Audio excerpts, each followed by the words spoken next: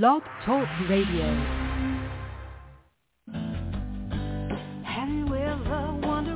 Welcome to MindShifters Radio with the Forgiveness Doctor, Dr. Michael Ryce. I'm Jeannie Ryce, your co-host.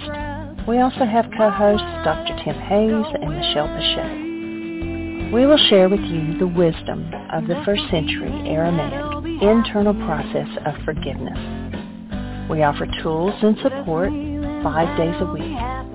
We will support you in building a solid foundation within yourself to live in pure love, in Aramaic, Rachna.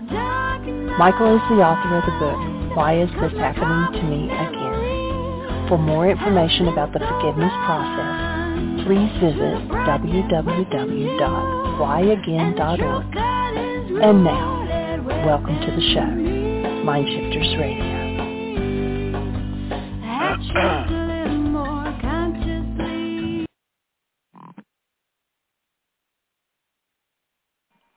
Hello and welcome to MindShifters Radio. I'm Tim Hayes. I'm your host for the first hour. And today is a Wednesday, June 28th, 2023. As always, we're grateful to everyone who's joining us here today, whether you're listening live or through the archives, as we spend another couple of hours teaching and supporting people in using some of the most powerful, effective, efficient, and accessible tools I've ever encountered. These tools are available absolutely free through the tireless efforts of Dr. Michael and Jeannie Ryce on the website at whyagain.org.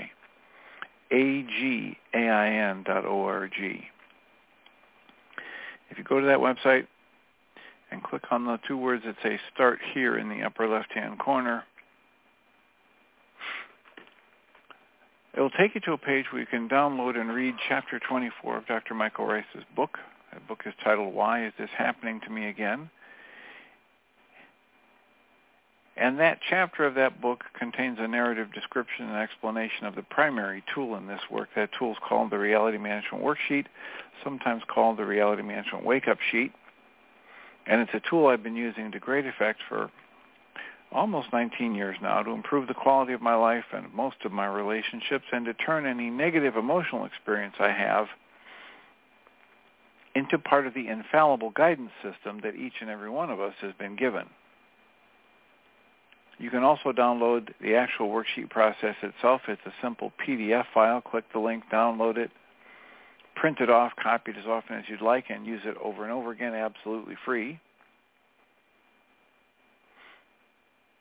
You can also download a whole host of audio files of shows just like this one where people have been stepped through that worksheet process.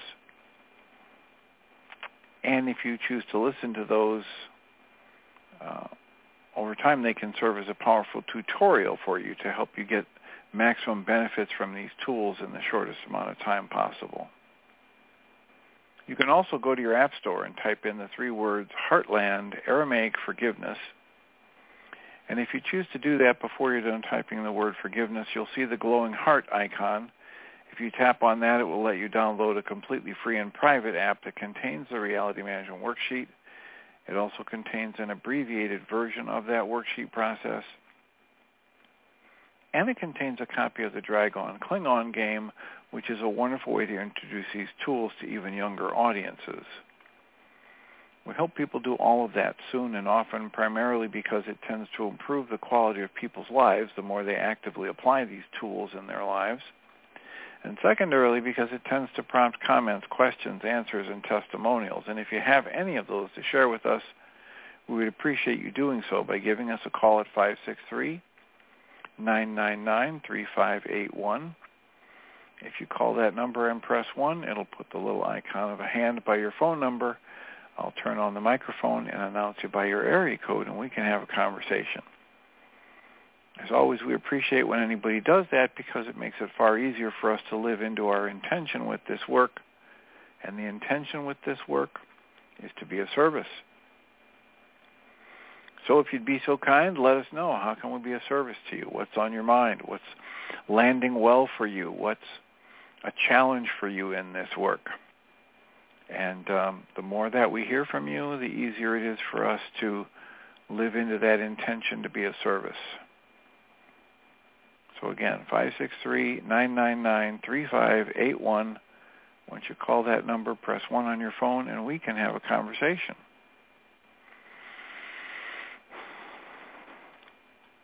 We had our support group last night, and we listened to some of the Michael Singer lectures that he's giving from his 11 or 12 hours of lecture on the principles, a deep dive into the principles from his book, The Untethered Soul. And we only listened to about a half an hour of that, and it was so intense that we then went to discussion to try and assist people in sorting out what is it he's really saying. Is it possible that all I really need to do to have a better life is learn how to observe my life differently? It isn't that I need to develop tools or tips or techniques, but I just need to understand what's happening when I do anything other than just observing in my life, and how when I do anything other than just observe in my life, I'm creating the tensions and the upsets and the judgments and the negative emotions that I say I don't want. And his answer to that is yes, that's exactly what's going to happen. The more we learn how to just observe and to notice when we're doing something other than just observing. And when we literally allow that process to unfold rather than trying to force it to happen, we create a very different message to the world, to ourselves. We create a very different experience of life. In there, in the moment, sometimes instantaneously, sometimes incrementally over time, and yet always change will be happening.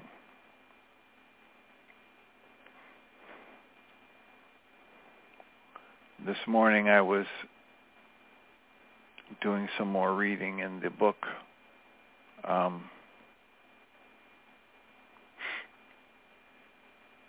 Awareness from Anthony DeMello. And occasionally when I am reading one of those books, whether it's on a Kindle or a hardback book, I send myself a note. And this ties in with a little bit of what we were reading from A Walk in the Physical, and a lot with what we were watching and listening to in the support group last night. This is the idea that a lot of people, when they're told to just observe and back away from the judgment, watch the judgment without buying into it, they hear that they're being told they shouldn't do anything. They should do nothing. And that's not what we're being told. So in the book Awareness with Anthony DeMello, he has a section titled Negative Feelings Toward Others.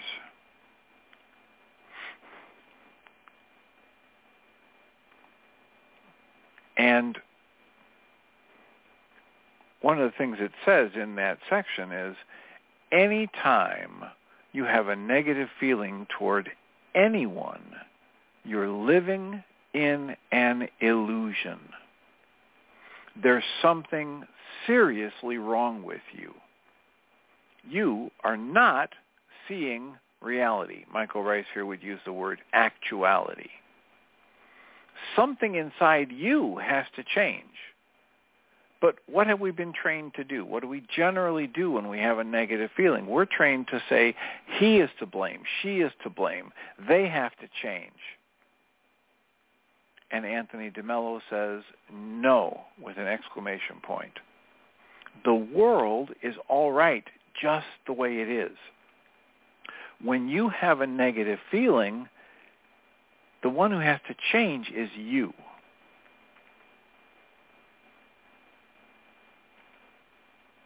He goes on and says, one of you in his seminar, one of the people told about working in an institution, and during a staff meeting, someone would inevitably say, the food stinks around here. And then the regular dietitian would go into orbit because she was identified with the food. She's saying, anybody who attacks the food attacks me, and I feel threatened. But the I, in quotes, your true nature, your essence, is never threatened. It's only your thoughts about yourself or what you consider me that is threatened. And then it says, but suppose you witness some out-and-out injustice, something that is obviously and objectively wrong.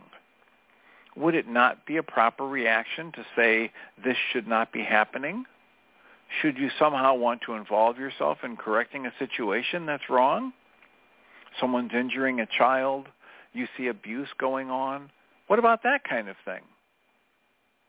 Well, Anthony says, I hope you did not assume that I was saying you shouldn't do anything. I said that if you didn't have negative feelings, you would be much more effective. Much more effective. Because when negative feelings come in, you go blind. Quote, me, close quotes, steps into the picture and everything gets fouled up. All of my thoughts about me and how magnificent I am, or how people should treat me this way or that way, or how I know what's right and I know what's wrong and nobody else does the way I do. All those thoughts step in and everything gets fouled up. Now, where we had one problem on our hands before, now we have 2 or 3 or 5 problems. Many people wrongly assume that not having negative feelings like anger and resentment and hate means that you do nothing about a situation. Oh, no, no, no. If you're not affected emotionally, but you're there, you see, you're in direct observation mode, you spring into action. Krishnamurti would say, you let the truth of life in that moment act on you, and you act in accordance. Without all the distortion, without all of the grandiosity, without all of the rage, without all of the fear, without all of the shame and guilt, you become very sensitive to things and people around you. What kills the sensitivity is what many people would call the conditioned self. When you so identify with your sense of who you are, the me, and you so identify with it that there's too much of me in it for you to see things objectively with detachment, that's when you create more problems. It's very important that when you swing into action, you be able to see things with detachment. Negative emotions prevent that. So it's so very useful to have tools like the reality management worksheet, the EFT tapping, the calming breath work, to dismantle the negative emotions, to be able to train yourself to look at the source of your negative emotions, which is always inside of you, to undo the conditioning that has you looking to the outside world as the source of your upset and irritation.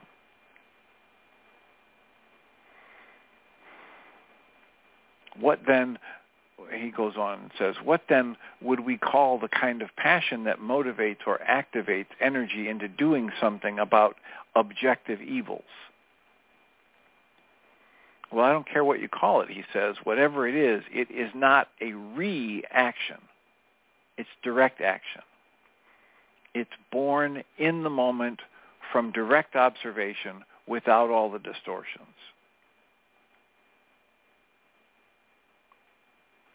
We talk about this. I have people in my office, and I'll hold my hands up with my fingers splayed wide open, and I'll put them in front of me crisscrossed and moving between myself and my line of sight of the person in front of me. And I say, my left hand is like hostility and my right hand is like fear. And when these things are active in my mind, they distort my perception as much as my fingers right now are distorting my perception of the person I'm looking at. And I say, this is why trial attorneys talk about wanting the witness for the opposing side to be in hostility or fear whenever they're cross-examining them, because that's when they make mistakes. When these hostility and fear filters get loaded in my mind, I am not seeing things clearly. I am much more likely to do something that I later regret.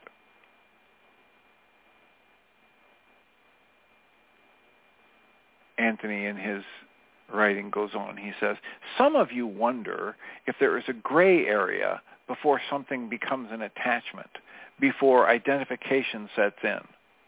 Let's say a friend dies. It seems right and very human to feel some sadness about that. But what reaction? Self-pity?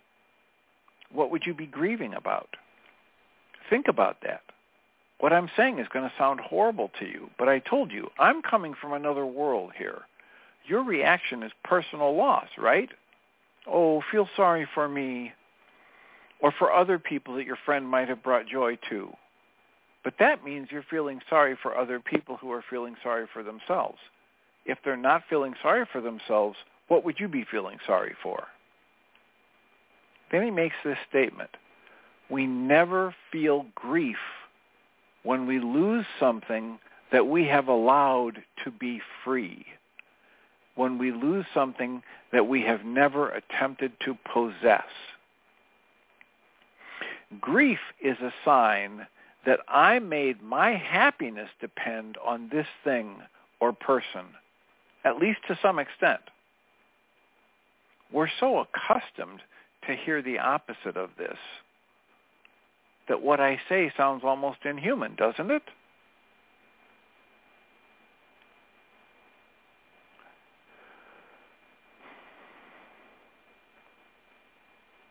When I was thinking about presenting this morning, I was thinking about the flow of different things we presented, from Michael Ryce to Michael Singer to Guy Finley to Anthony DeMello to Christian Sundberg and Thomas W. Campbell and Byron Katie and Diedrich Wolzak, and each of these people has a slightly different way to talk about the same set of observations, fundamentally the same set of observations. And I was thinking about this.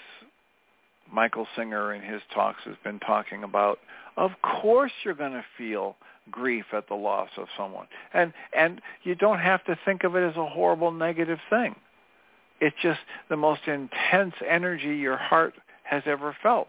It's the most discordant note that your heart can play in the symphony of life. And if you judge it as bad or wrong, then you have a whole different experience of it. But if you step back and watch it and say, oh my gosh, this grief, I've never felt anything as intense. This is amazing that I didn't realize my heart could feel this deeply or this way. And then some people listen to the Michael Singer talk and they say, see, Michael Singer says grief is natural and normal and we should, and then now we're pitting one teacher or one theologian or one philosopher, one spiritual teacher or one teaching against another. And I just have to keep coming back to encourage you to drop that. There is no benefit to anything in your life to deciding that your teaching or your teacher is better or more right than another. In the moment of you living your life, if you see something clearly and it shifts so that it's no longer a torture to you or a suffering for you, that's the only thing that has value. We have people that have been on the support groups and been on the internet show for, the last 12 plus years now, and occasionally they'll come up with, the deeper the grief I have for somebody, the more proof there is how deeply I love them, that my love for the person is directly connected to my grief for them. And I don't try and convince those people that that's not the way it works. I do talk about different teachers or different ways to examine that for yourself, to observe that for yourself, just to see if that has to be a hard and fast rule of your life experience. Or is it possible that you take the same life experiences you've had and breathe and soften and question what that dynamic is for you. Question the beliefs you have around it and just watch for yourself, not for anybody else. Watch how within yourself it may or may not shift your experience. I don't pretend to have access to the absolute truth. Certainly none that I could write down or speak about to you. And so you may have a life experience that says, yep, my grief upon losing someone is directly proportional to how much I love that person. And my lack of grief is an indication that I didn't love them at all. That might be your experience. It might also be not the experience that someone else has. And it may not be the experience of someone in your life, an intimate friend, a family member.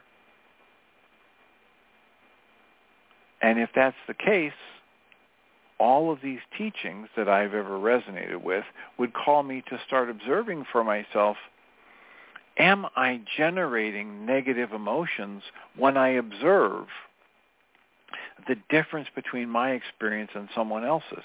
Do I get myself all revved up in the negative or challenging or passionate emotion, if I want to use that word, when I think, well, this person says they love them, but they're not depressed and wailing and gnashing their teeth, so they didn't really love them? It's okay for me to have that observation. It's okay for me to generate negative emotions about it. It's also highly useful for me to understand that I'm the one generating those emotions. It's extraordinarily liberating to understand I'm the one that's creating my grief. And my grief is not being created by the fact that I had this person in my life for so long and I thoroughly enjoyed my time with them and then they left. Grief is not an inevitable consequence. It's not the same as here's some heat and I add it to a substance and the substance gets heated.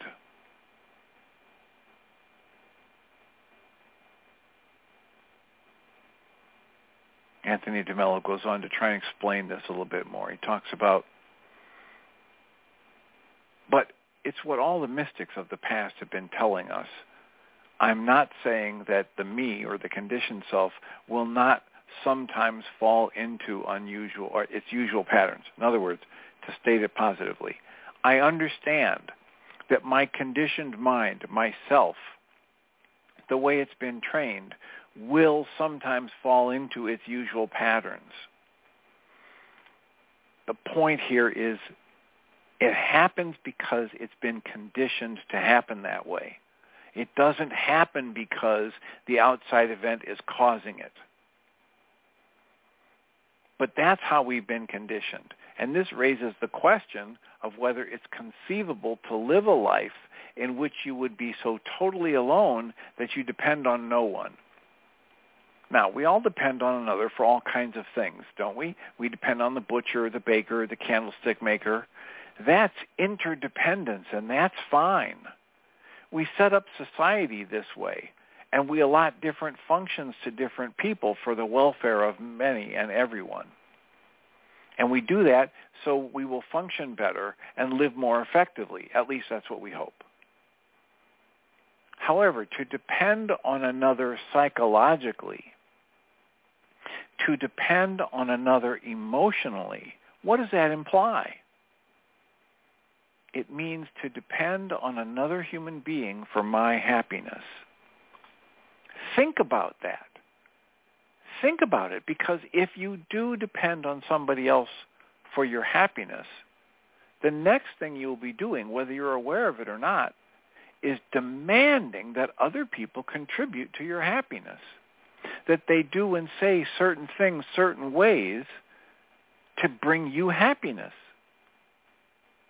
And then there will be a next step, fear, instantaneously fear, fear of loss, fear of alienation, fear of rejection. And there'll be this mutual control. My partner wants to control what I say and do. I want to control what he or she says and does. He goes on, perfect love casts out fear. Where there is love, there are no demands, no expectations, no dependency. To state it in the positive, where there is love, there is allowance, there is acceptance, there is trust, there is, I forgot some of the other words that the Way of Mastery brings up. Love allows all things, love accepts all things, love trusts all things, love embraces all things, and thereby transcends all things. No dependency, no expectations, no demands. Think about how that clashes with everything you've been trained into thinking about relationships from the Western world. He goes on and says, I do not demand that you make me happy. My happiness does not lie in you. If you were to leave me, I will not feel sorry for myself. I enjoy your company immensely, and I do not cling. I enjoy your company immensely on a non-clinging basis. What I really enjoy is not you. It's something greater than both you and me. It's something that I discovered. It's a kind of a symphony, a kind of an orchestra that plays one melody when I'm in your presence, but when you depart, the orchestra doesn't stop. When I meet someone else, it plays another melody, which is also very delightful. And when I'm alone, it continues to play, and that melody is delightful. There's a great repertoire, and it never ceases to play. This resonates in my ears, my mind, exactly what Michael Singer is talking about in his book, The Untethered Soul, and his lecture series on that, and in the Surrender Experiment. This is exactly the same truth as the deep Buddhist meditators and the Tao Te Ching is trying to get us to understand. The flow of life is a symphony that plays wonderful music in every situation, and it's only our labeling as bad or wrong that creates our negative response to it.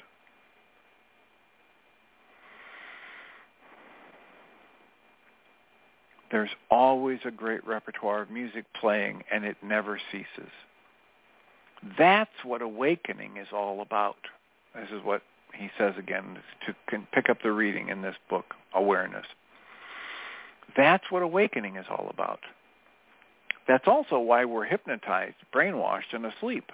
It seems terrifying to ask, but can you be said to love me if you cling to me and you will not let me go? If you won't let me be me, can you be said to love me if you need me psychologically or emotionally for your happiness? This flies in the face of universal teaching of all the scriptures, of all the religions, of all the mystics. How have we missed it for so many years? I say this to myself repeatedly. How did I not come to see this? when you read those radical things in the scriptures, you begin to wonder, is this man crazy? But after a while, you begin to think everybody else is crazy. And the quote from the scriptures is, unless you hate your father and your mother, brothers and sisters, unless you renounce and give up everything you possess, you cannot be my disciple, close quotes. Anthony writes, you must drop it all. Not physical renunciation, you understand. That's easy. When your illusions drop, you're in touch with reality at last. And believe me, you will never again be lonely. Never again. Loneliness is not cured by human company. Loneliness is cured by direct contact with actuality, with reality, in his words. Oh, I have so much to say about that. Contact with reality, dropping one's illusions, making contact with what is real, what is actual in the moment. Whatever it is, it has no name. We can only know it by dropping what is unreal. You can only know what aloneness is when you drop your clinging, when you drop your dependency. But the first step toward that is that you see it as undesirable. Right now, we've been conditioned to think connection, dependency, craving is desirable.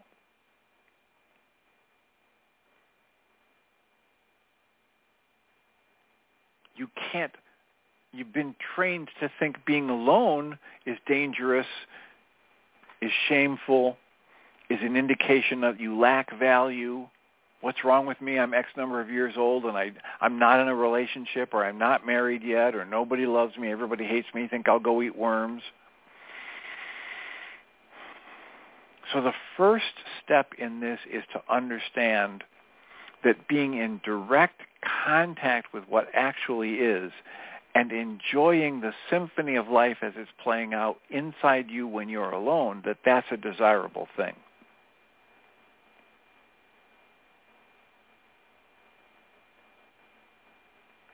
He closes this segment by saying, think of the loneliness that is yours. Would human companionship ever take it away? No, it will only serve as a distraction.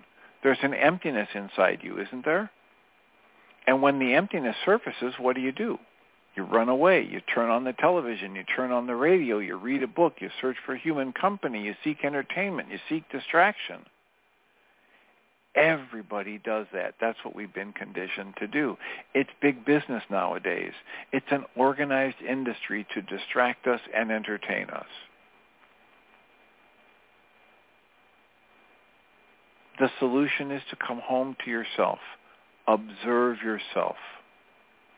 That's why I said earlier that self-observation is a delightful and an extraordinary thing. After a while, you don't have to make any effort because all the illusions begin to crumble and you begin to know things that cannot be described. It's called happiness. Everything changes and you become addicted to awareness. There's a shift in perception. I interviewed somebody this morning.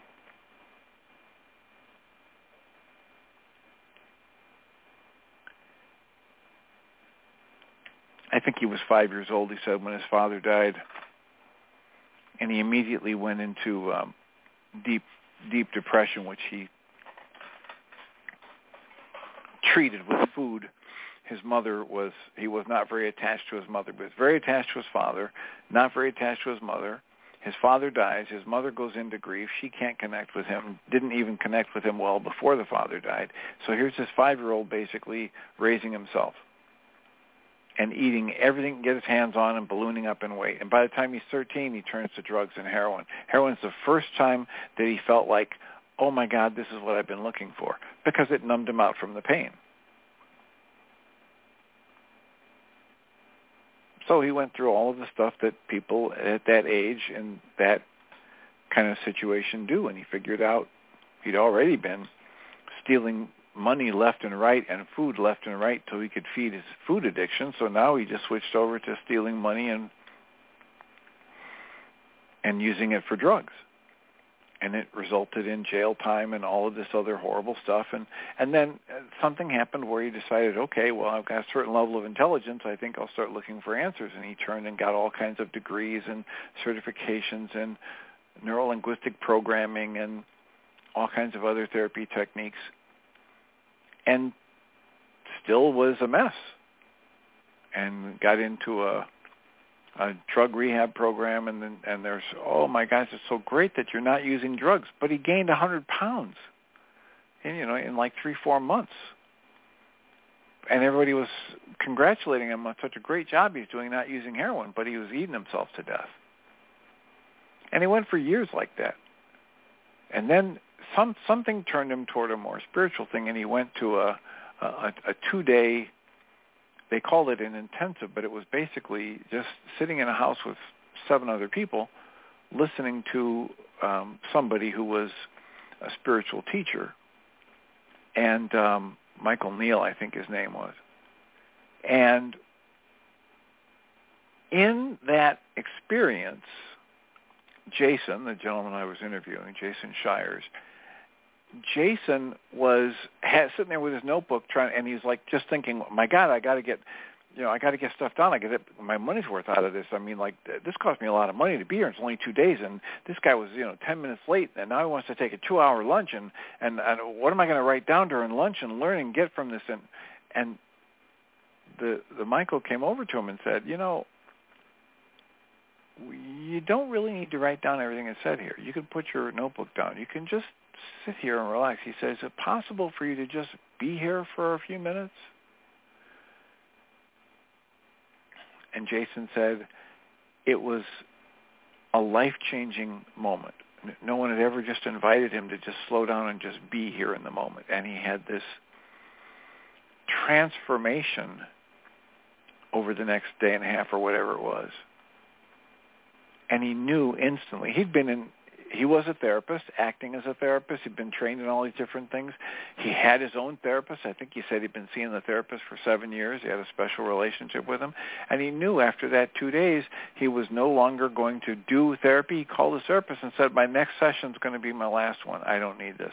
He quit going to 12-step programs because he didn't need it anymore, because he'd gotten a shift of recognizing that all of that stuff he was doing with food and with relationships and drugs was just running from some false beliefs about how he wasn't enough inside of him. And he somehow, in that experience, got a glimpse that he was fine. He was whole and complete in his core. He had that spiritual realization that we keep alluding to in this work when we say, you come from love, you're made of love, you are love, everything else is false. He had a realization of that changed his life. That's what Anthony DeMello was pointing at here. He's saying, as long as you convince yourself that you need somebody else in your life to be happy, and you need them to say and do this or that in order for you to be happy, you will not break out of that prison that you're creating.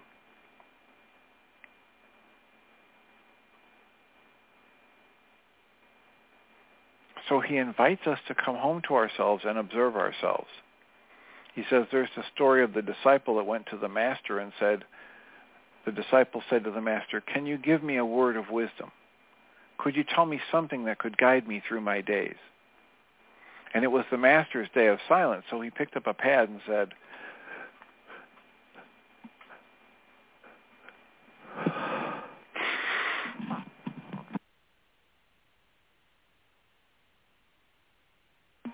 I'm back. I had to sneeze, so stifle a sneeze and sneeze. The master picked up the pad and wrote awareness. When the disciple saw it, he said, this is too brief. Can you expand on it a bit? So the master picked up the pad again and he wrote awareness, awareness, awareness. The disciple read it and said, yes, but what does it mean? The master picked up the pad and wrote, awareness, awareness, awareness means dash awareness.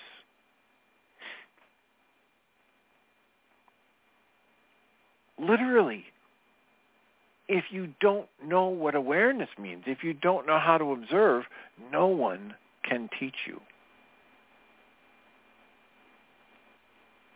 Because essentially all that means is there's a programming running in your mind that you're valuing more highly than you value your true nature.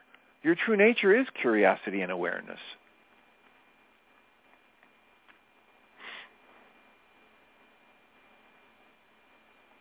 Anthony goes on and says, that's what it is to watch yourself. No one can show you how to do it because he would be giving you a technique. She would be programming you. But you can watch yourself. That's what happens. You're watching. You're observing. You were born curious and observing. Anthony asks, so when you talk to someone, are you aware of it or are you simply identifying with it? When you get angry with somebody, were you aware that you were angry or were you simply identifying with your anger? Later, when you had the time, did you study your experience and attempt to understand it? Where did that come from? What brought it on? How did I generate that anger? Anthony writes, I don't know of any other way to awareness. You only change what you understand. What you do not understand and are not aware of, you repress. You don't change.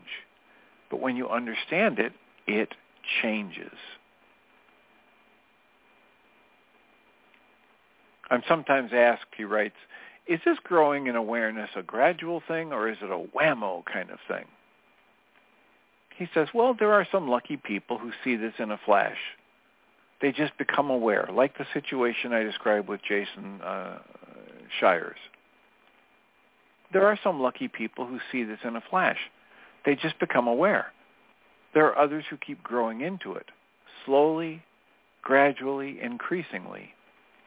They begin to see things. Illusions drop away. Fantasies are peeled away, and they start to get in touch with facts. There is no general rule. There's a famous story about a lion who came upon a flock of sheep, and to his amazement, he found a lion among the sheep. It was a lion who'd been brought up by the sheep ever since it was a cub. And this lion would bleat like a sheep and run around like a sheep. Well, the lion went straight for him. And when the sheep stood in front of the real one, he trembled in every limb. And the lion said to the lion that thought he was a sheep, what are you doing among these sheep? And the sheep lion said, well, I'm a sheep. And the lion said, oh, no, you're not. You're coming with me. And so he took the sheep lion to a pool and said, look. And when the sheep lion looked at his reflection in the water, he let out a mighty roar. And in that moment, he was transformed. He was never the same again. If you're lucky and the gods are gracious, or if you're gifted with divine grace, use any theological expression you want, you might suddenly understand who the I within you really is. And then you'll never be the same again, just like Jason Shires in my interview this morning. Nothing will ever be able to touch you again, and no one will ever be able to hurt you again. You'll fear no one, and you'll fear nothing. Isn't that extraordinary? You'll live like a king or a queen.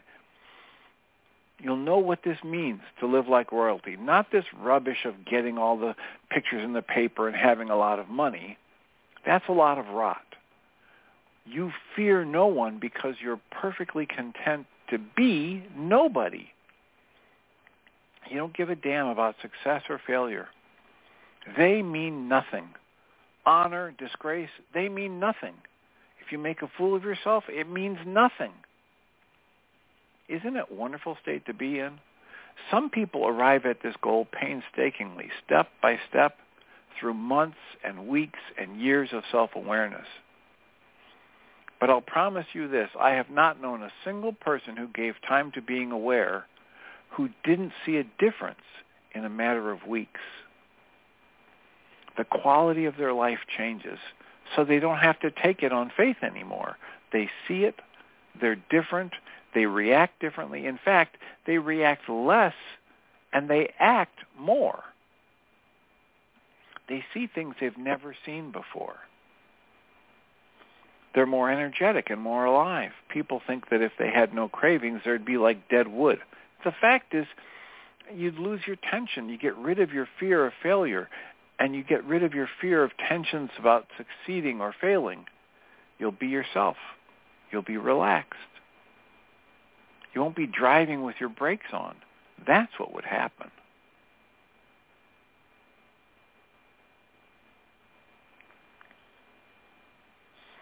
There's a lovely saying of the Chinese sage,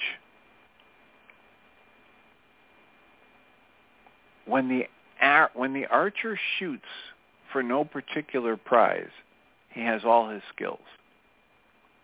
When he shoots to win a brass buckle, he's already nervous. When he shoots for a gold prize, he goes blind. He sees two targets and he's out of his mind. His skill has not changed, but the prize divides him. He cares. He thinks more of winning than of shooting, and the need to win drains him of power. That's the quote. Isn't that an image of what most people are? When you're living for nothing, you've got all your skills. You've got all your energy. You're relaxed. You don't care. It doesn't matter whether you win or lose. Now, there's human living for you. That's what life is all about. That can only come from awareness. And in awareness, you will understand that honor doesn't mean a thing. It's a social convention, that's all. That's why the mystics and the prophets didn't bother one bit about it. Honor or disgrace meant nothing to them. They were living in another world, in the world of the awakened. Success or failure meant nothing to them. They had the attitude, I'm an ass, you're an ass, so where's the problem? Someone once said the three most difficult things for a human being are not physical feats or intellectual achievements. They are, first, returning love for hate. That's the hardest thing to do. Second, including the excluded. And third, admitting that you're wrong. However, these things are the easiest things in the world to do if you haven't identified with your sense of who you are, someone special, the me, your identity, your ego. You can say things like, I'm wrong. If you knew me better, you'd see how often I'm wrong. What do you expect from an ass? But if I haven't identified with these aspects of me, you can't hurt me. Initially, the old conditioning will kick in, and you'll be depressed and anxious. You'll grieve and cry and so on. Before enlightenment, I used to be depressed. After enlightenment, I continue to be depressed. But there's a difference.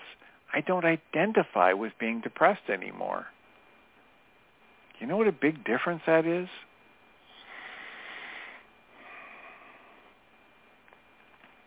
So, that's all I'm going to read from his book today. Area code 563-999-3581.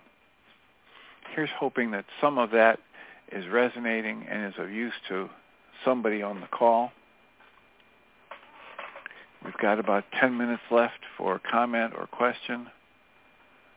Area code 541. You're in the air. Good morning, Dr. Tim. Good morning. This is Belinda. Everything you read today was right on for me. I mean, I just feel like these little pearls are being dropped into my lap right and left the last few days. I would ask, what chapter was that in Anthony DeMello's book of the Awakening? Or did you read from a chapter?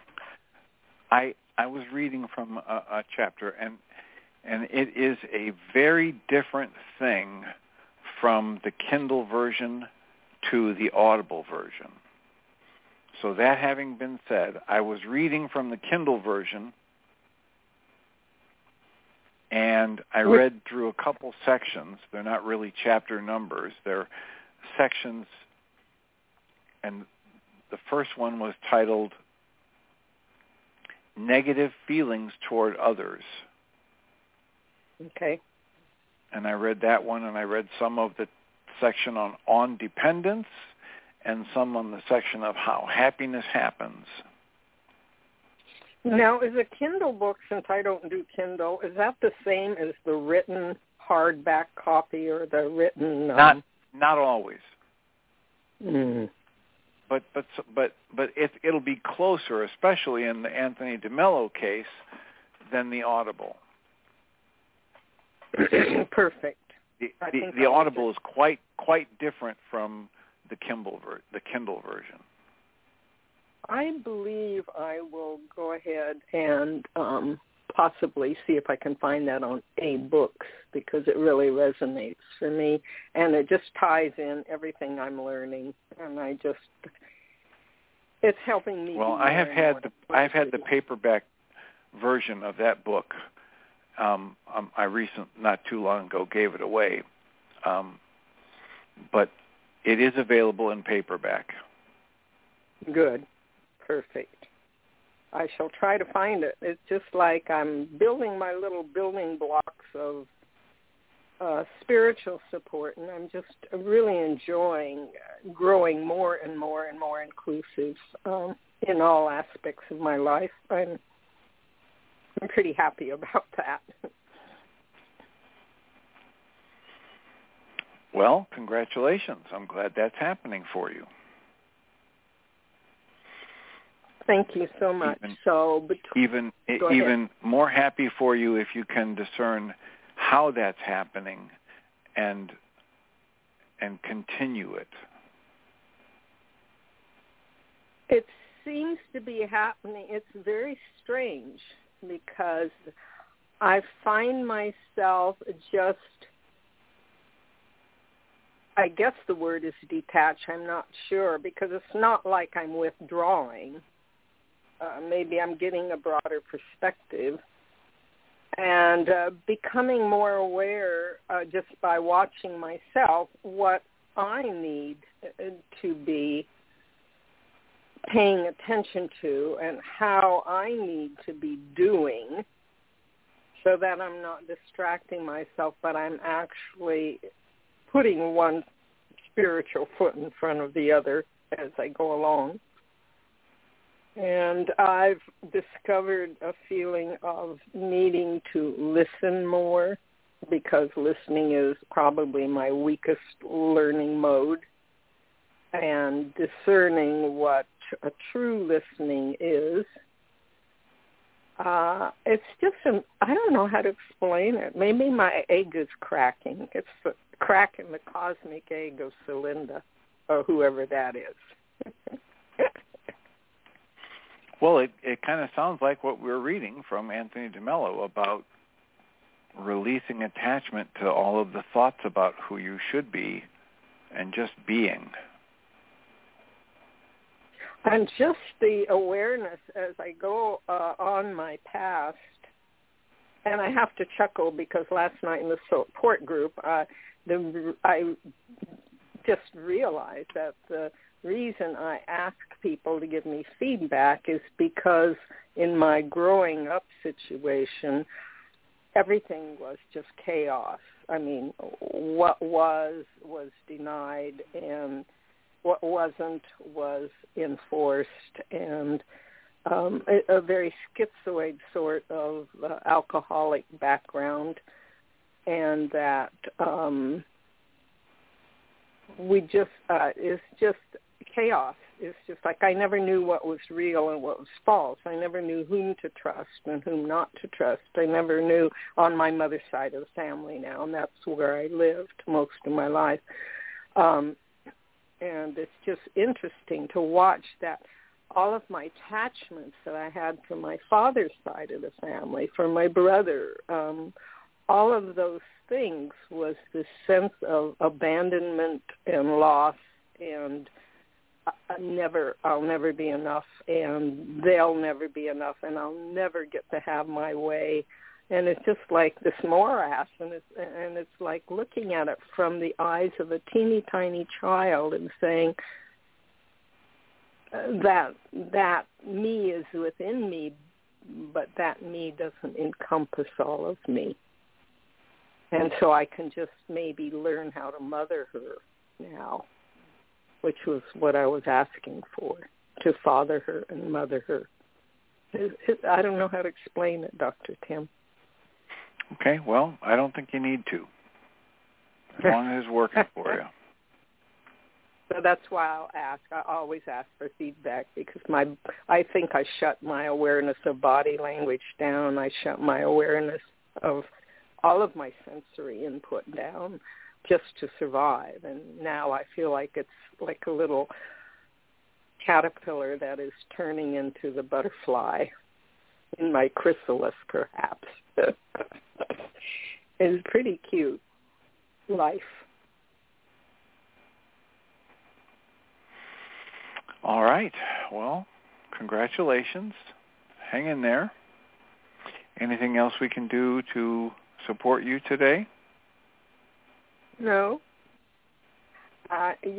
Everybody, including me, is my little lifeboat, and I find it as sort of a safety zone as I reach out to trust life itself, trust the whole process, trust myself and others. And whatever is happening is exactly the right happening for right now in all areas. That's a big one for me. I join you in that. All right, I'll mute you so you can listen to the second hour. Blessings. Thank you for the comments and the questions and statements. I'm sitting here on a Wednesday. There's no support group tonight, but there will be one again tomorrow. I'll remind you that we have resources available on the MindShiftersAcademy.org website as well as whyagain.org website to help you get access to the reality management worksheet and the MindShifters targeted journaling tool, a couple of the most powerful, effective, efficient, and accessible tools I've ever encountered, available absolutely free through those two sites. And we encourage people to use them, actively use them in your life and watch whatever your experience is. And if you're so inclined, let us know how that's working for you after you've used it.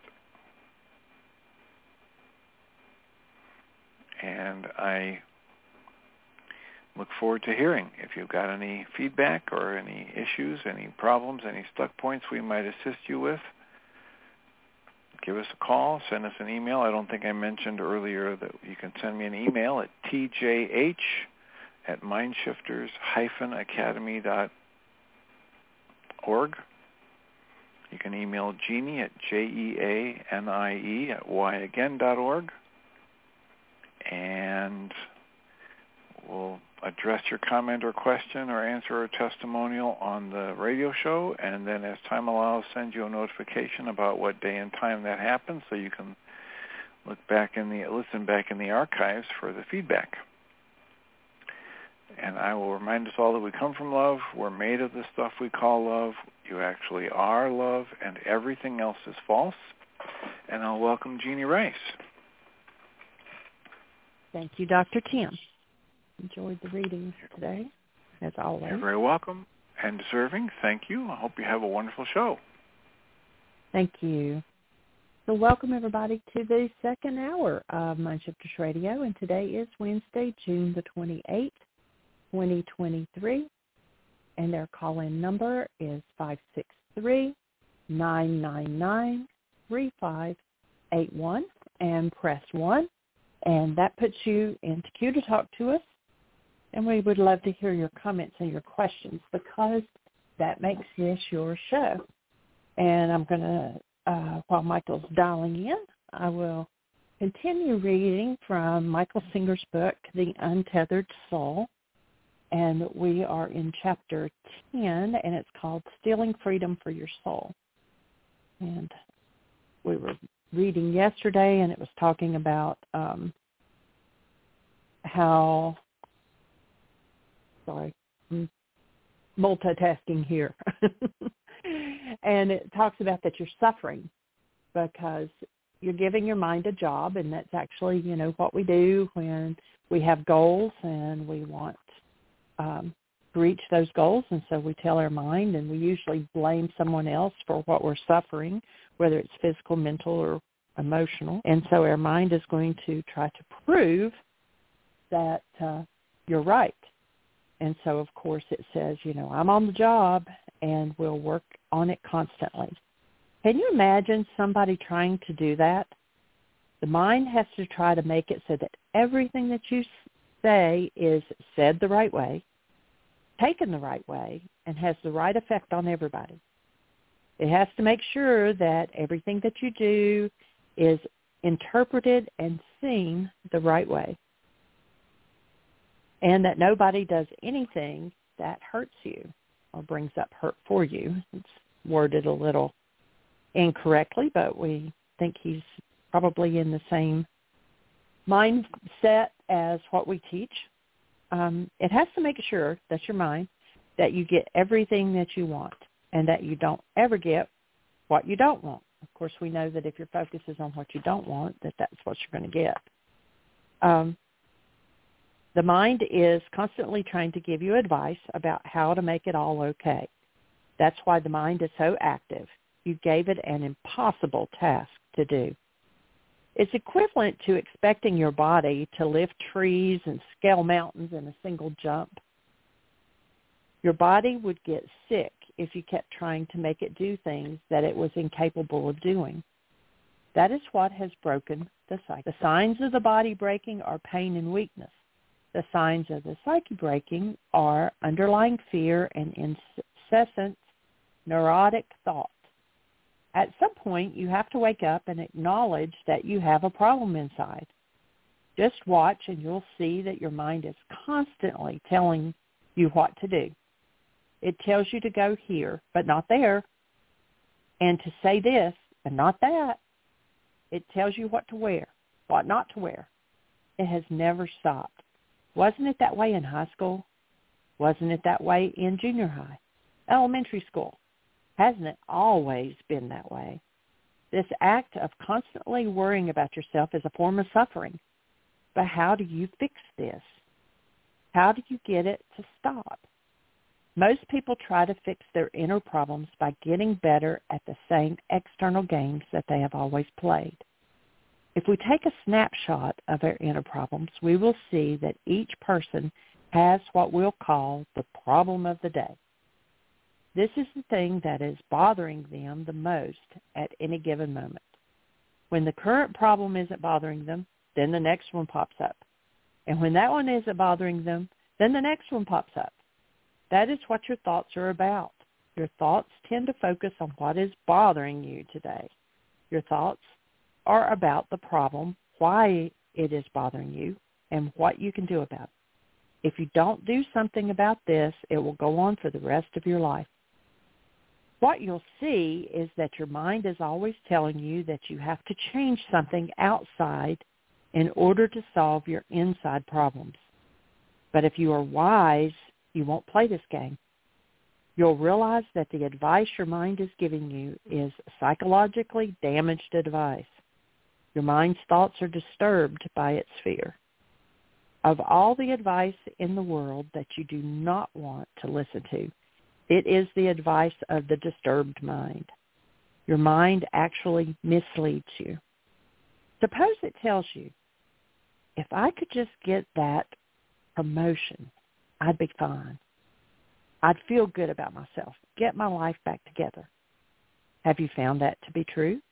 After you get the promotion, does that end all of your insecurities and leave you financially satisfied for the rest of your life? Of course not. All that happens is that the next problem comes to the surface. Once you see this, you realize the mind has a serious underlying problem. And what it's doing is making up external situations that might make things more comfortable. But the external situations are not the cause of the problem. They are merely an attempt to solve the problem. For example, if you feel loneliness and insufficiency within your heart, it's not because you haven't found a special relationship. That did not cause the problem. That relationship is your attempt to solve the problem. All you're doing is trying to see if a relationship will appease your inner disturbance. If it doesn't, you'll try something else.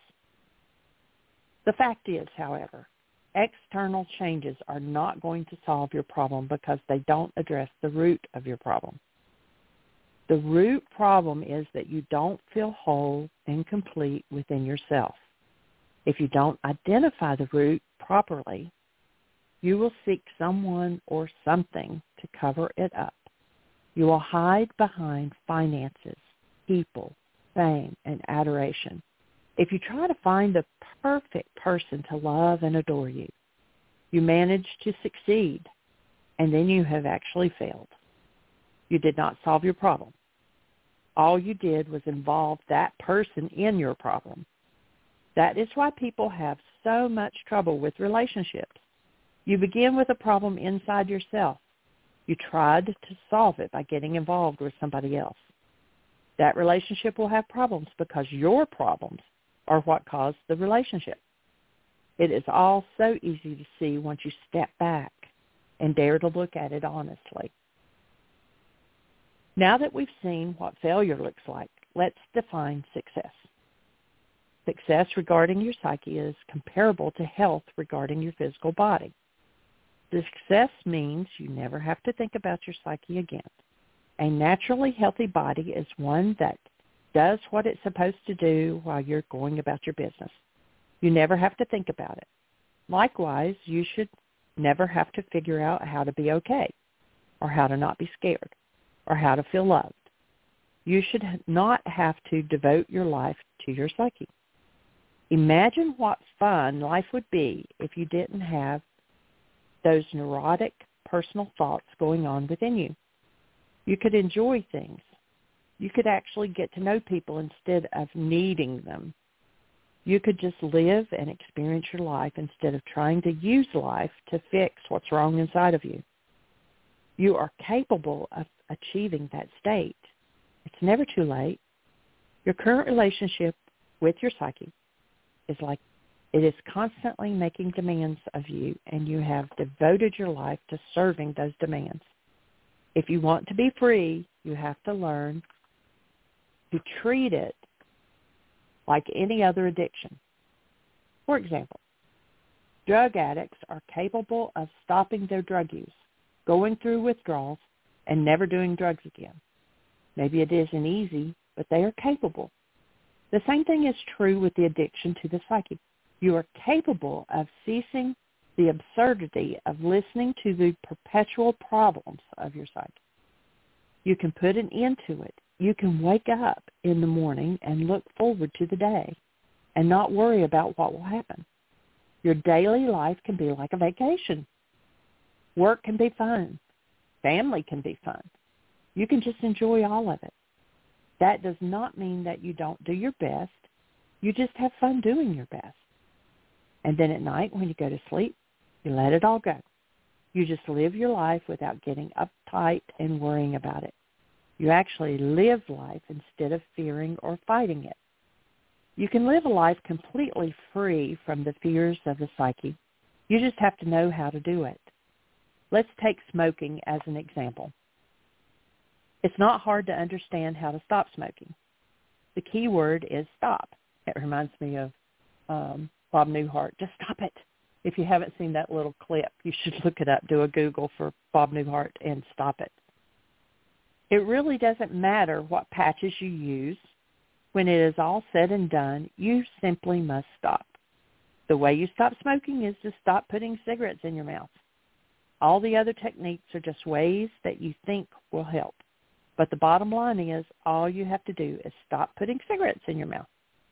If you do this, it's guaranteed that you're going to stop smoking.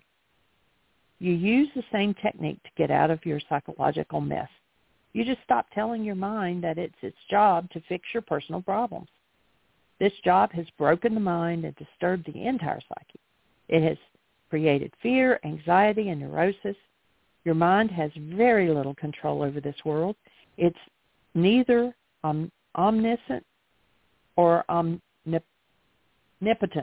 I'll get the words out in a minute.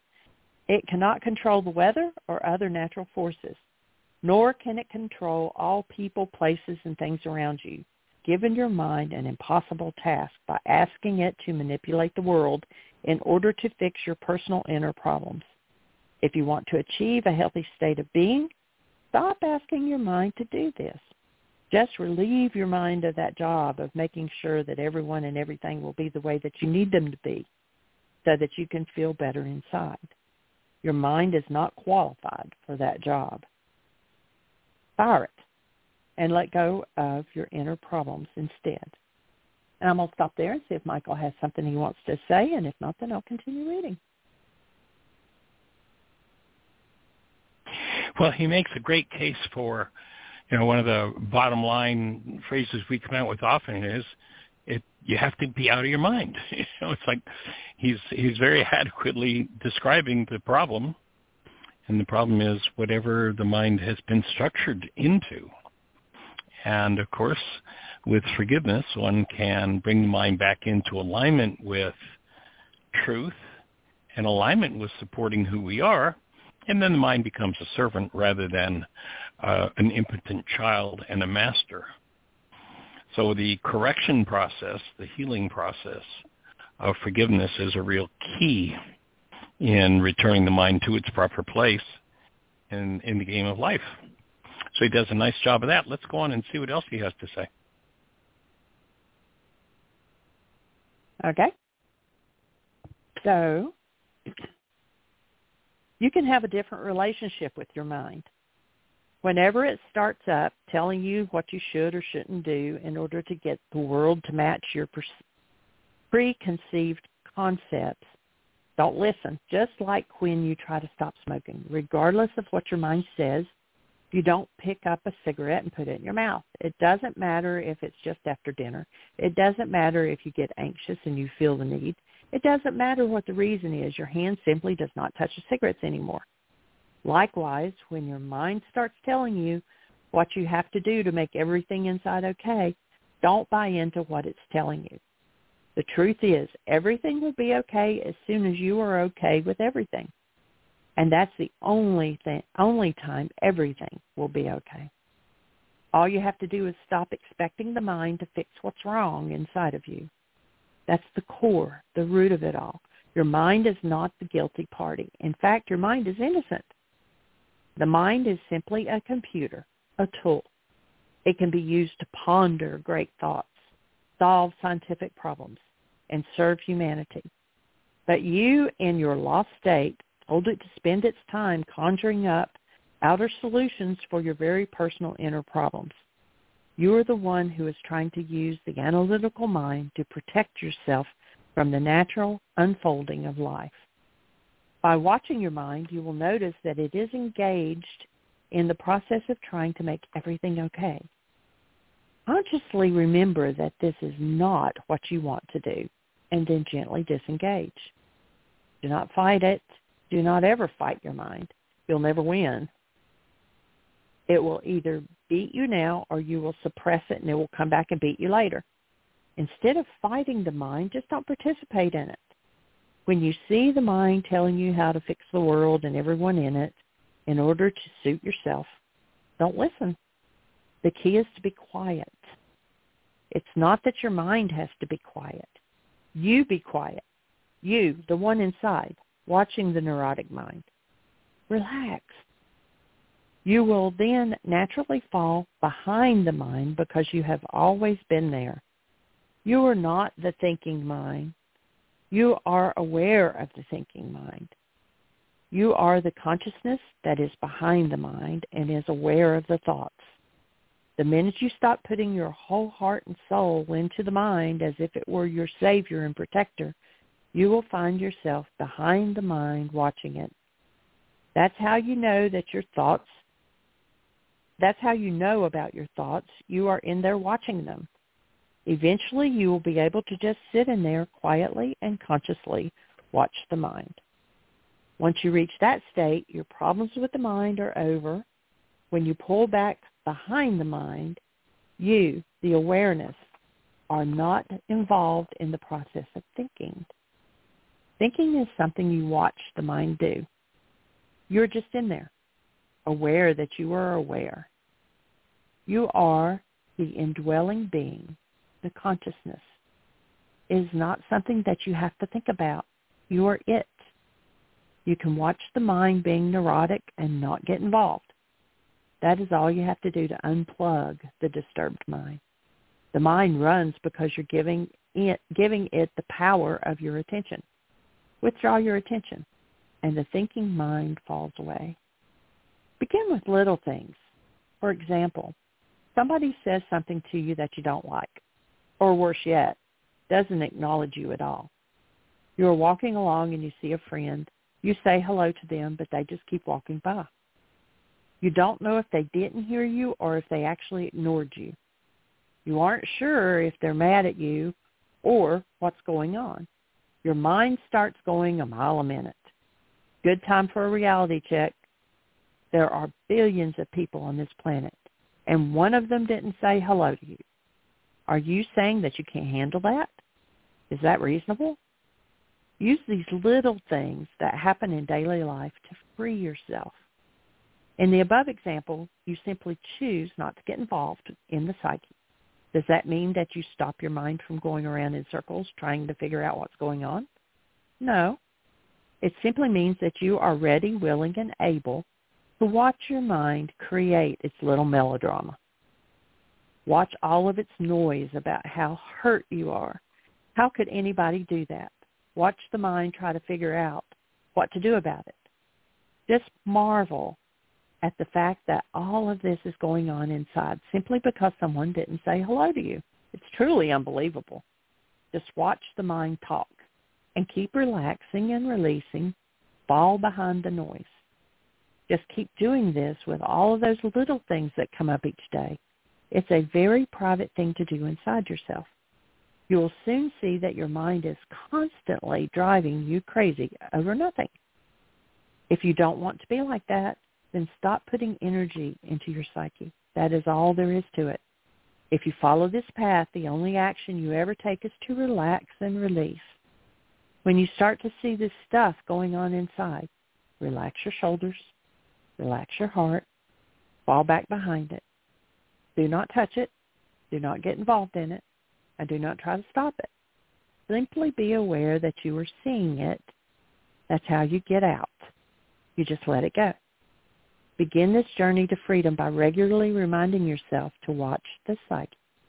This will keep you from getting lost in it because the addiction to the personal mind is a major one. You must set up a method to remind yourself to watch. There are some very simple awareness practices that only take a second to do and yet will help you stay centered behind the mind. Every time you get into your car, as you're settling into the seat, just stop. Take a moment to remember that you're spinning on a planet in the middle of empty space. Then remind yourself you're not going to get involved in your own melodrama. In other words, let go of what is going on right then and remind yourself that you don't want to play the mind game. Then before you get out of your car, do the same thing. If you really want to stay centered, you can also do this before you pick up the phone or open a door. You don't have to change anything. Just be there, noticing that you notice. It's like taking inventory. Just check out what's going on. Mind, heart, shoulders, etc. Set up trigger points in everyday life that help you remember who you are and what's going on inside. These practices create moments of centered consciousness. Eventually, you will have persistently centered consciousness. Persistently centered consciousness is the seat of self, capital S. In this state, you are always conscious of being conscious. There is never a time when you're not totally aware. There is no effort, There is no doing anything. You're just there, aware that thoughts and emotions are being created around you while the world unfolds before your senses. Ultimately, every change in your energy flow, whether it's agitation of the mind or shifts in the heart, will be what reminds you that you are back there noticing. Now, what used to hold you down becomes what wakes you up. But first you have to get quiet enough so that it's not so reactive in there. These trigger points will help remind you to remain centered. Eventually, it will become quiet enough that you can simply watch the heart begin to react and let go before the mind starts. At some point in the journey, it all becomes heart, not mind. You'll see that the mind follows the heart. The heart reacts way before the mind starts talking. When you are conscious, the shifts of energy in your heart cause you to instantaneously be aware that you are back there noticing. The mind doesn't even get a chance to start up because you let go at the heart level. Now you are on your way. The very thing that was holding you in is now helping you out. You have to use all energies to your advantage. This path of letting go allows you to free your energies so that you can free yourself. Right in the midst of your daily life, by untethering yourself from the bondage of your psyche, you actually have the ability to steal freedom for your soul. The freedom is so great, it has been given a special name, liberation. And that's the end of that chapter.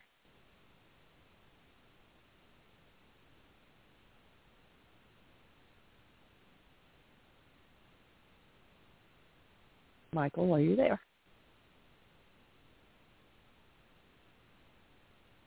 I certainly am, and my mute button was pushed. So the problem's laid out, and if you want to look at the solutions, and I'm sure that Michael's going to give us more solutions as Jeannie's reading unfolds, but if you want to look at the solutions from the point of view of the why is this happening to me again work, then you're most welcome to go to our website, www.whyagain.org, whyagain.org, and in the upper left-hand corner of the page, there's a link that says Start Here, and that will start you on your journey of stepping into especially how to use the first century Aramaic idea of forgiveness to dismantle the realities that he's pointing out so deeply that keep the mind rolling around in its challenges. And, it's like the mind has a rule, and the rule is seek but never find. And when you step into a state of being, when you function from a different place, knowing that you're not the mind or you're not the image that the mind shows you in the mirror, you're not the name that somebody calls you, but that you're a human being made of the, and this is such an inadequate word, but the stuff we call love, you start realizing yourself and showing up in your mind as that, showing up in your life, showing up in your physiology as love, then everything changes. And the step-by-step process of forgiveness for all those problems, and one of the reasons why his description, I think, is so universal, the mind just has problem after problem after problem, is that generation after generation after generation that have gone before us have lived without the tools for resolving the energetic dynamics of the mind. And 2,000 years ago, this man Yeshua said, rather simply, here's how it's done. Invited people to do it. And there's one particular passage I'd like to refer to where when he tells people what it is they need to do, half of the disciples that are there with him leave grumbling that and their words are too hard a saying. It's too hard to go in and clean up this mind.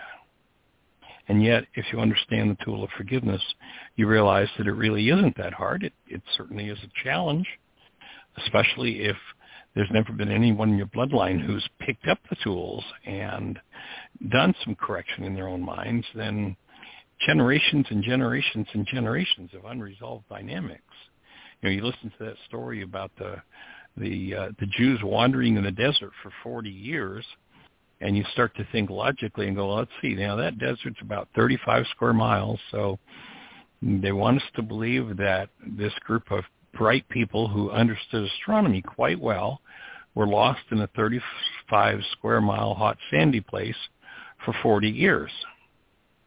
And you look at how illogical that is, how silly that is, and you realize that the desert story is just a metaphor for people who are lost in their own minds and have no tools, have no way to move out of the state of unconsciousness created by fear after fear, rage after rage, guilt after guilt, trauma after trauma. And yet there is a very precise, structured, reliable tool for dissolving those things from the mind. The tool is called forgiveness. So one of the ways to access it is on our website. Another way to access it is you can go to your app store on your phone, type in the words Heartland, Heartland, one word, Heartland Aramaic Forgiveness. You'll be looking at the world's only forgiveness app. And with that app, you can begin to chip away at the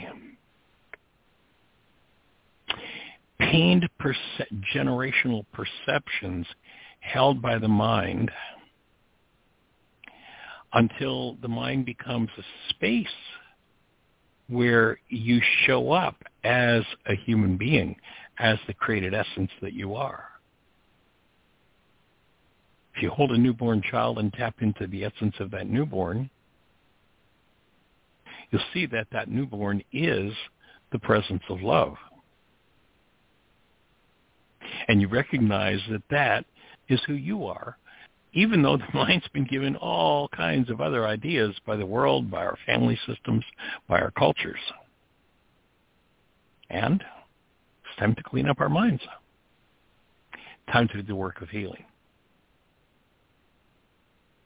And that's the bottom line of every tool that we teach. The original work that we're referring to here started out with one basic tool, and that was the tool of forgiveness. Over the years, having worked with that tool, we've arrived at several other tools that assist in opening the mind and freeing the mind from its challenges. We actually just had a gentleman, actually he's been on the show. I'm thinking I might invite him to come on the show and talk about his experience a little bit. But he just completed the codependence to interdependence intensive. And when people do that intensive, or any intensive, we start out with what we call a personal code evaluation. And then the workshop completes with a personal code evaluation. And it basically breaks the mind down, the function of the mind down, and physiology into 10 different areas, and shows where the blocks are. And so this gentleman had written and said he'd gone in and taken his evaluation, and the changes are just like monumental. On a scale of 1 to 100, let's say one of the challenges that he faced was that of fear. It was in a pretty tough place at the beginning of the intensive. And on a scale of 1 to 100, so 100-point scale, a change of 60 points happened. And I'm not sure just what time frame he did the self-study intensive over. I believe it was probably about 3 months, Jeannie. And in 3 months, I've got his folder in front of me, and he took his first one in January. And so he just now took the second one, so 6 months. So June, so 6 months. And he has shared with us on the show previously that he's done everything, done all kinds of different works, therapy, and just he's listed out some of the things that he's done, and arrived at this intensive with a crisis score on fear. And in 6 months, turned his mind around to the point where, it's just when one steps in and does the work, the changes are just monumental. I think about the number of times over the years that we've done a workshop and then heard from somebody sometime later, whether it's a week later or 3 months later or a year later, the number of people that we've spoken to who were on the verge of suicide. And then after having done an intensive, just been so delightful that they didn't follow through with suicide because they were able to see what their own minds were doing to them. And with the tools, bring correction so that a state of serenity and peace ruled instead of this constant, circling around the pain and the trauma that our culture tends to instill in us. So it's powerful to engage, and I, for one, am deeply, deeply appreciative to this man, Yeshua, who 2,000 years ago laid out the tools, and I'm deeply appreciative of the fact that I kind of accidentally stumbled across the first century Aramaic language, and after doing a small amount of work with the tools from the Aramaic, started to realize just how profoundly impactful they are. And so it became, it's been the focus of the last 40, I'm not even sure exactly, 43, 44 years ago that I started to work with the Aramaic language and the tools that come out of that language. So it's delightful to share them with you. And if you're out there in listener land and you're on one of those stations where we can't see you, our call-in number is 563-999-3581. It's 563-999-3581. If you call that number, you're listening to the show. And if you push 1, that'll put a hand up in the control panel, and Jeannie will know that you want to talk to us, and we'll be having a conversation. So what's happening in your world? Where are you at with using the tools? And do you need any support or clarification in using those tools? If so, push 1. Let's have a conversation about it. 563-999-3581.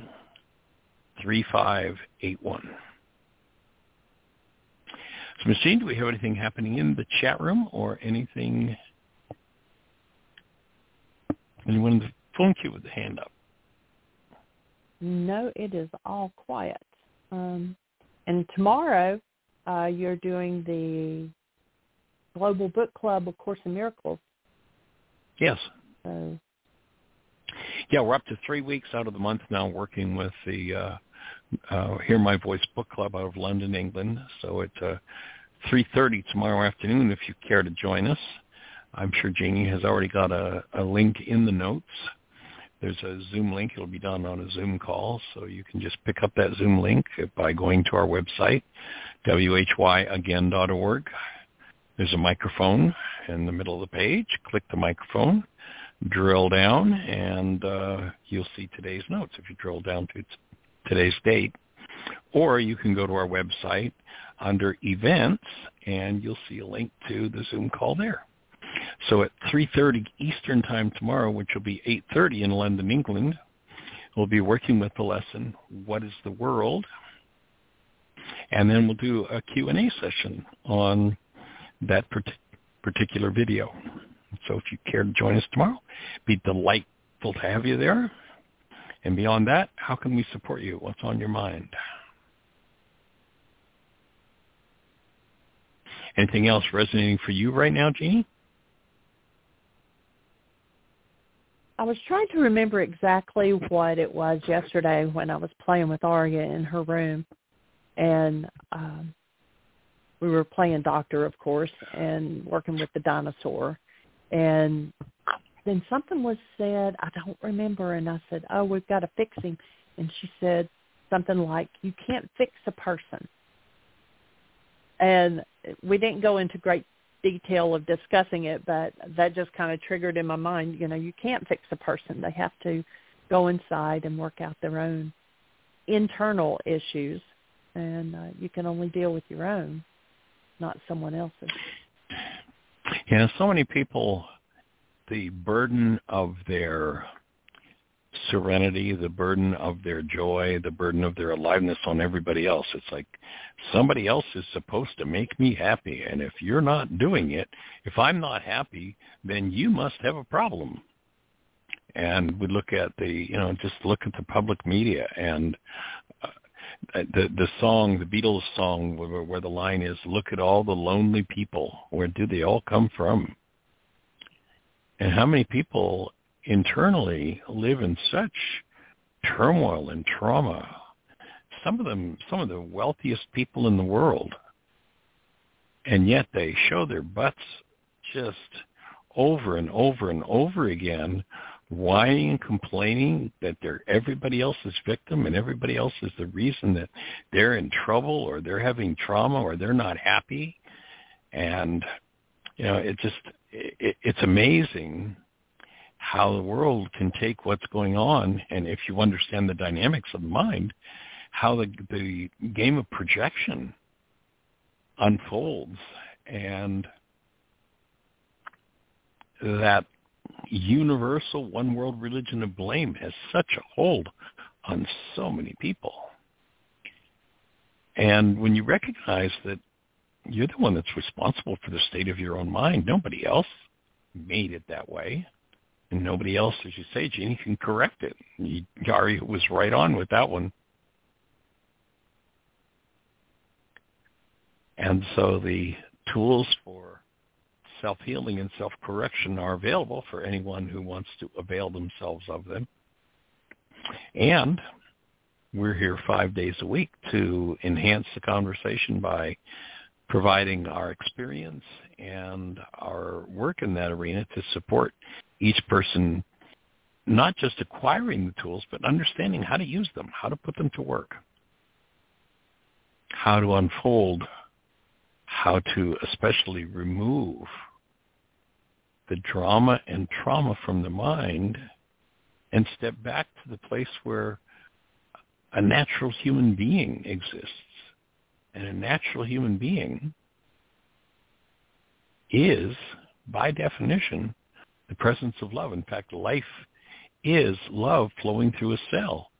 And we live in family cultures and, global cultures that you'd think life was about anything other than love,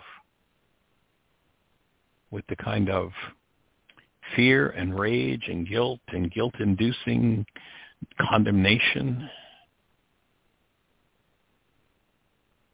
And yet, when one steps up to the plate and says, "Oh, I'm responsible for this, I have work to do," then the removal from the mind of the drama and trauma game becomes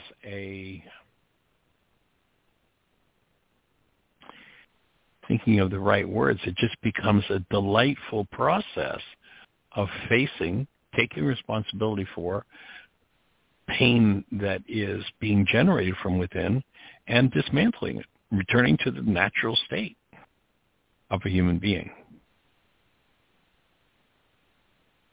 So responsibility is a big, big step in the process. And when one takes responsibility for their own happiness and stops the blame game, then they start to look at or have the opportunity to look at the parts of themselves that hold unhappiness. And if there are parts of your mind that hold unhappiness, then, the mind will find in a million circumstances, the mind will have a million different stories about why you're not happy. And the truth is, you've never been unhappy because Bill did this, or Mary did that, or Harry did that, or Hortense did that. You've only ever been unhappy because there's unhappiness in your mind. And once you realize that, you forgive unhappiness. No, you stop the world's game of, okay, you made me unhappy, but it's okay, I'll forgive you. No, we're not suggesting you ever forgive anyone ever again for anything. because forgiveness isn't about letting yourself or anybody else off the hook for what's going on inside of you. Forgiveness is the tool with which you remove from your mind what never belonged there in the first place, and how to be restored to your natural condition as a human being. And as that occurs, everything changes. So we're here to support each and every person, literally, to make these tools available to every mind, heart, and being on the planet. And one of the big benefits and side effects is each person we interact with opens a space for us to do the next piece of our own work in cleaning up our own minds and our own lives. Together, there's no claim here that anybody here is perfect. It's just we've got a set of tools. We're not going to tell you, as many will, this is how you have to live. Not our business, not my business. But if you want to change something about the way that you're living, our business is, here are the tools for doing it. And, being here to hold space for what you choose to do with your world in your life. So I'm pretty much complete with my thoughts. If you're out there in listener land, give us a call. Push 1. What's on your mind? How can we support you? You have a question on any of the tools, anything we've spoken of? Go ahead, sweetie. I was just going to say, I just copied the scripture that you had quoted earlier about where Yeshua said, unless you eat my flesh and drink my blood, you have no life. And they said, this is a difficult teaching. Who can accept it? And they were grumbling, and he said, does it offend you? Then what will happen if you see the Son of Man ascend to where he was before? And then it says that from that point forward that many of them walked with him no more. So what exactly did Yeshua mean on that? Maybe give a little more detail of the eating my body and drinking my blood. Sure. And they were also offended that he was saying he came from God. And they said, isn't this, Joseph and Mary's son, how can he say he's from God or whatever? Right. No. Well, and in the Aramaic language, there are many, many idioms, and idioms cannot be translated. You have to know the meaning of the idiom. You can't just translate words and come up with an accurate meaning by translating words when an idiom's being used. An example of that I like to use is, let's imagine we have a person that comes to one of our workshops, somebody who speaks some foreign language, and says they're coming to a week of workshops that, let's say, we're doing here at a facility in Bristol. And you live here in Bristol, and we know that you speak that language. Let's say it's German. And as a really top expert in the German language, we invite you to pick this person up at the airport, and we know you've got an extra room in your house, so we invite you to, would you have them stay with you and translate for them because they don't speak any English. And so they come to the workshop. You're happy to have them. You're delighted to have the opportunity to hang out with them and practice your German skills. And at the end of the week, we've had dinner a couple of times together. We've had a really enjoyable week. And at the end of the week, I ask you, as you're taking this person back to the airport, since I don't speak any German, to let him know that, I think he's really cool, that we really enjoyed having him. And so as I ask you to tell him that I think he's really cool, you turn to our new German friend and you tell him that I think he's got a low body temperature. Now, in translating my words into German, that I think he's cool, he's got a low body temperature is perhaps a correct literal translation of my words. And while you translated my words perfectly, you didn't say a word about what I meant. Because, of course, telling him he's cool is an idiom. It isn't a translatable word. It's an idea that is not literal. So you might imagine this fellow as he's told that I think he's got a low body temperature. He maybe is insulted or confused, or who knows what goes on in his mind when he hears that. And I've used an idiom in that case. So eat my body and drink my blood. And it's interesting. The response when they're told that is they say, too hard a saying. And in our world today, eat my body and drink my blood is translated as taking communion. You know, a little wafer and a little bit of wine.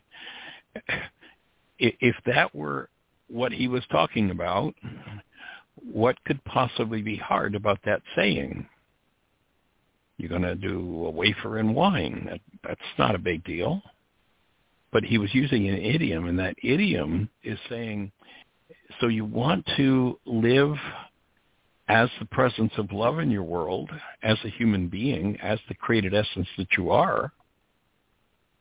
And the way that you're going to do it is you're going to inculcate and use every tool that I'm offering you, and you're going to clean up the parts of your mind that hold pain and drama and error and craziness.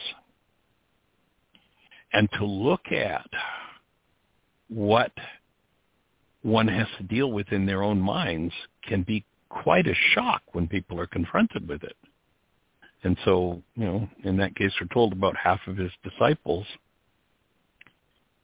said too hard a saying, turned around, left, and never came back again. As Jeanie just read, it did not walk with him again. It's like, hey, you want me to go in? You want me to face my rage, my hate, my vengeance, my theft, my guilt, my grief, my pain? Are you crazy? I don't want to do that. You want me to give up? Gee, you know, I got this thing going with a neighbor down the road. He buys this product from me. I charge him double, and he doesn't know it, and I get... You want me to give that up, and you want me to actually be honest with my neighbor? Too hard a saying. Hey, you say I can't violate my wedding vows with my wife anymore? I can't go play with that neighbor woman that we've been doing for years? No, too hard a saying. Don't make me go there. You want me to actually look inside my own mind and be responsible for what's happening inside of me? Too hard a saying. I'm out of here. What I suspect happened to that faction of the disciples, and we're told it's about half of them at that point, and they're so dramatic in leaving that Yeshua actually turns to Peter, who's been with him, you know, from the beginning. He said, Pete, are you leaving too? Like, does this challenge you so much? And Pete's like, well, where else is there to go? No, I'm here. Like, I'm going to go on. I don't get it yet. I know there's work to be done, but I'm here. Well, half of them leave when they're confronted with the idea that they're going to have to do their own work. And I believe that that's the half of the disciples that went out and created a thing called churchianity, where the whole belief system is, well, there's nothing you can do because you're fatally flawed from the beginning. So you don't have to take responsibility. You don't have to look inside yourself. You don't have to do the work this man was telling you had to do. In fact, you don't have to because you can't do anything. You're so decrepit, you're just a sinner anyway. So why don't we make up a whole theology that just lets him take care of it for us? And it's one of the biggest frauds that's ever happened. And sadly, it runs a great deal of the world today. There is a work to be done. There is a change, a massive, massive change that has to happen in the mind. And so his invitation was, step up, do your work. Clean up your life. Clean up your mind. And we have a hand up. Oh, awesome. Great. And I believe it's Joe. It's 864. Yep. You are on the air. Hey, I'm on the air. Hello, air. Hey, welcome, young man. Now, let me see if I can get the introduction correct. This is Joseph. This is a man who has always been so outstanding in his field. I think it's the one over to the left of the house you're usually standing in, Joe. Walk with me, brother. Yes. Okay, there you go. Hey, welcome. How are you, Thank sir? you. Outstanding. Was that a good enough introduction? I know you always have something to say about that introduction, so I want to make sure it was adequate today. I have a lot of fans. There's a lot of fans out there, and they expect a certain, formality and decorum, and as such, I think these things need to be demanded. Well, as long as every switch on the fan is turned on. As long as every switch on the fan is turned on, that's good. Yeah, then you get to be really cool, right? That's it. I got the fan going. Thank you. Okay, you ready? Here's why I called in. You ready? All right, here it is. Go for it, sir. Honor your mother and father. Okay, here is the insight or the possible insight. Your consciousness is masculine. Your subconscious is feminine. The notion, the idea of honor your masculine and feminine. So in other words, each of us have these aspects within us that is us, and one of the 10 Commandments, honor your mother and father, or honor the masculine and feminine aspects of yourself. Any thoughts? Yes.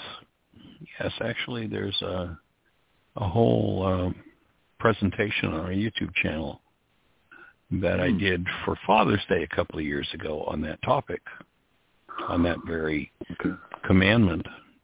And I think that could be a proper interpretation, honor those aspects of yourself.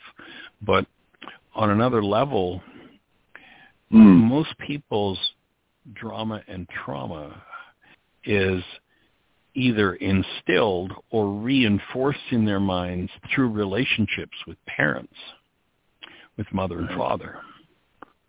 Right. And in Aramaic, you'll notice that there's a point where they say to Yeshua, what's most important in this law and this whole thing you're talking about? And we're told that he said you're supposed to love God, love your neighbor as yourself. But actually, he gave a different answer to that question. It was that you were required to function as a human being, as love, whenever you were interacting with the Creator or neighbor, which in Aramaic means anybody that you're thinking about. And if you did that, if you acted and functioned out of love, then you were maintaining your human life. That was the way you maintained your human life. So there's this standard that he set for everyone, except for that one particular pair of people who tend to have a much deeper impact on our lives than any other neighbor.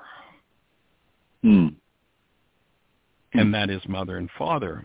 And so Havrachma was the answer when they said, what's most important in the law? Havrachma, when you think of the Creator, when you think of neighbor, and by so doing, you maintain self. But then there's another standard, and that is honor. Have honor for mother and father. And the distinction for me, the real application of that for me becomes recognizing that probably my mother and or my father were my power persons. Right. And so if I carry 0 to 9. Yeah. 0 to 9 years old. Right. Okay. Yeah. And so if I carry a power person dynamic that I acquired through interaction, let's say with mom, the tendency will be by whenever my mind generates an image based in mom or based in feminine energy, and this would take it to that level where you're talking about acknowledging the feminine in yourself, that whenever my mind generated a reality about my mother, if I had unresolved hostility, fear, rage, guilt, grief, trauma, I would tend to block my awareness of her as who she is, whether it's my mother today or a woman that I'm in relationship with, decades later, will tend to fabricate a construct based in the unresolved power person dynamic. And I'll tend to replicate the power person dynamic in future relationships. In the Aramaic, the word honor includes the idea that Yeshua spoke of having Rachma, of love, but you'll notice that in that particular passage, he doesn't say that you have to take it into action toward them. It's just telling you the condition you are required to maintain in your mind. Where with mother and father, that command is saying, now you have to take that presence of love that you are, maintain the presence of your human life, love, when you are interacting with father or mother, and then bring that love into behavior toward them. Mm-hmm. And if I bring that active presence of love into behavior toward them, then the active presence of love is going to pass through the part of my mind where I have stored that power person dynamic, and I'm going to tend to experience healing of that power person dynamic in me as I interact with mother and father. Well, and so I'm going to heal. But I would tweak I would tweak it a little bit because of the word healing. There could be, and for me, I would be what I call manhandled. In other words, my mother would grab me in such a manner, like this is what come on, what are you doing? And so there's that memory or that recall or that power pain, person dynamic, which the power person dynamic. But it's the recognition in me of the recreation of that, right? Saying, okay, I'm confused because I've actually looked at that and go, wait a minute, I've confused her manhandling me with being in Rachma.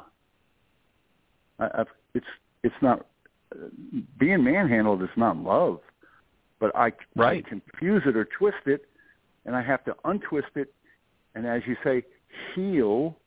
But there's pain in that healing. At first, there's, oh, my God, I was mistaken.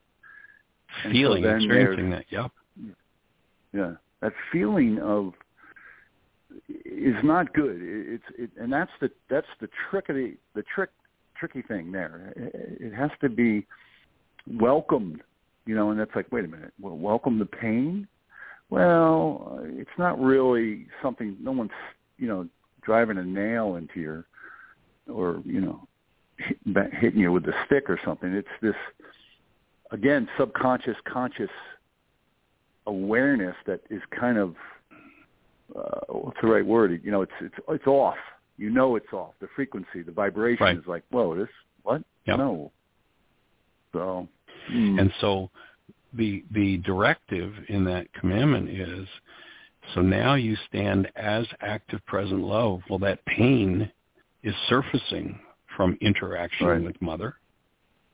And you now bring that active presence of love through that pain in you toward mother or whoever's resonated this power person dynamic. And as you do, it is the exposure of that pain to the movement of active present love that heals that pain.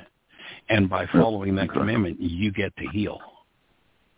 Amen. Yeah. Whereas if you act with hostility or fear toward mother or the person who's resonating that power person dynamic, then you just reinforce the hostility and fear, and more of that's going to be created rather than healing.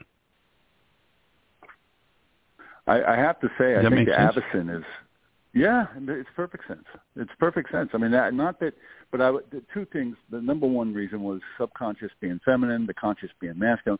And I also want to say, because I know we're short on time, and that is, I'm going to tell you what, the Avicen machine is just, my left shoulder, I have bone spurs. I went through the whole physical therapy. I went over my handlebars on my bike and really messed it up years ago, maybe I don't know how long ago, but and ever since then these are the remedies, this is what you can do, and but now with the Avicen,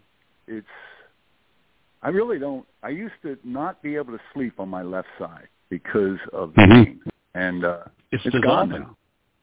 It's physical. That's what when we first talked about, that's what I told you about the Avicen. It's physical forgiveness. It is the same process, and it's moving energy on a physiological level so that those energy blocks literally dissolve from physiology. It's monumental. Hey, easy now. Come on. Jeannie, are you going to jump in here? When he uses words like monumental, I mean, come on. Hello? Anybody? Well, tell me how monumental it is that you've never been able to sleep on your left side, or you haven't since the accident. Now you can. That's pretty big stuff. Monumental? Yeah. I'm teasing. You're right. I know. That's it. I know. I should have said that. It is amazing. I'd like to. Why didn't you say that? I will throw in. Who? Let me throw in one thing before we run out of time. You receive energy from the left side, feminine side, and so you're talking about your mom, and so it makes sense that you would have that blocked energy on your left side, and especially on your shoulder. You're not supposed to carry that weight on your shoulders. No wonder you're in love there, Michael. Yeah, I got it. I'm blessed. She's brilliant. She's brilliant, brother. Mm-hmm. She's got it. See you guys. I'm with you. All right, you have a blessed one. We cherish you, my friend. All right, you too. Bye. Everybody, thanks for joining us. Blessings. Bye-bye.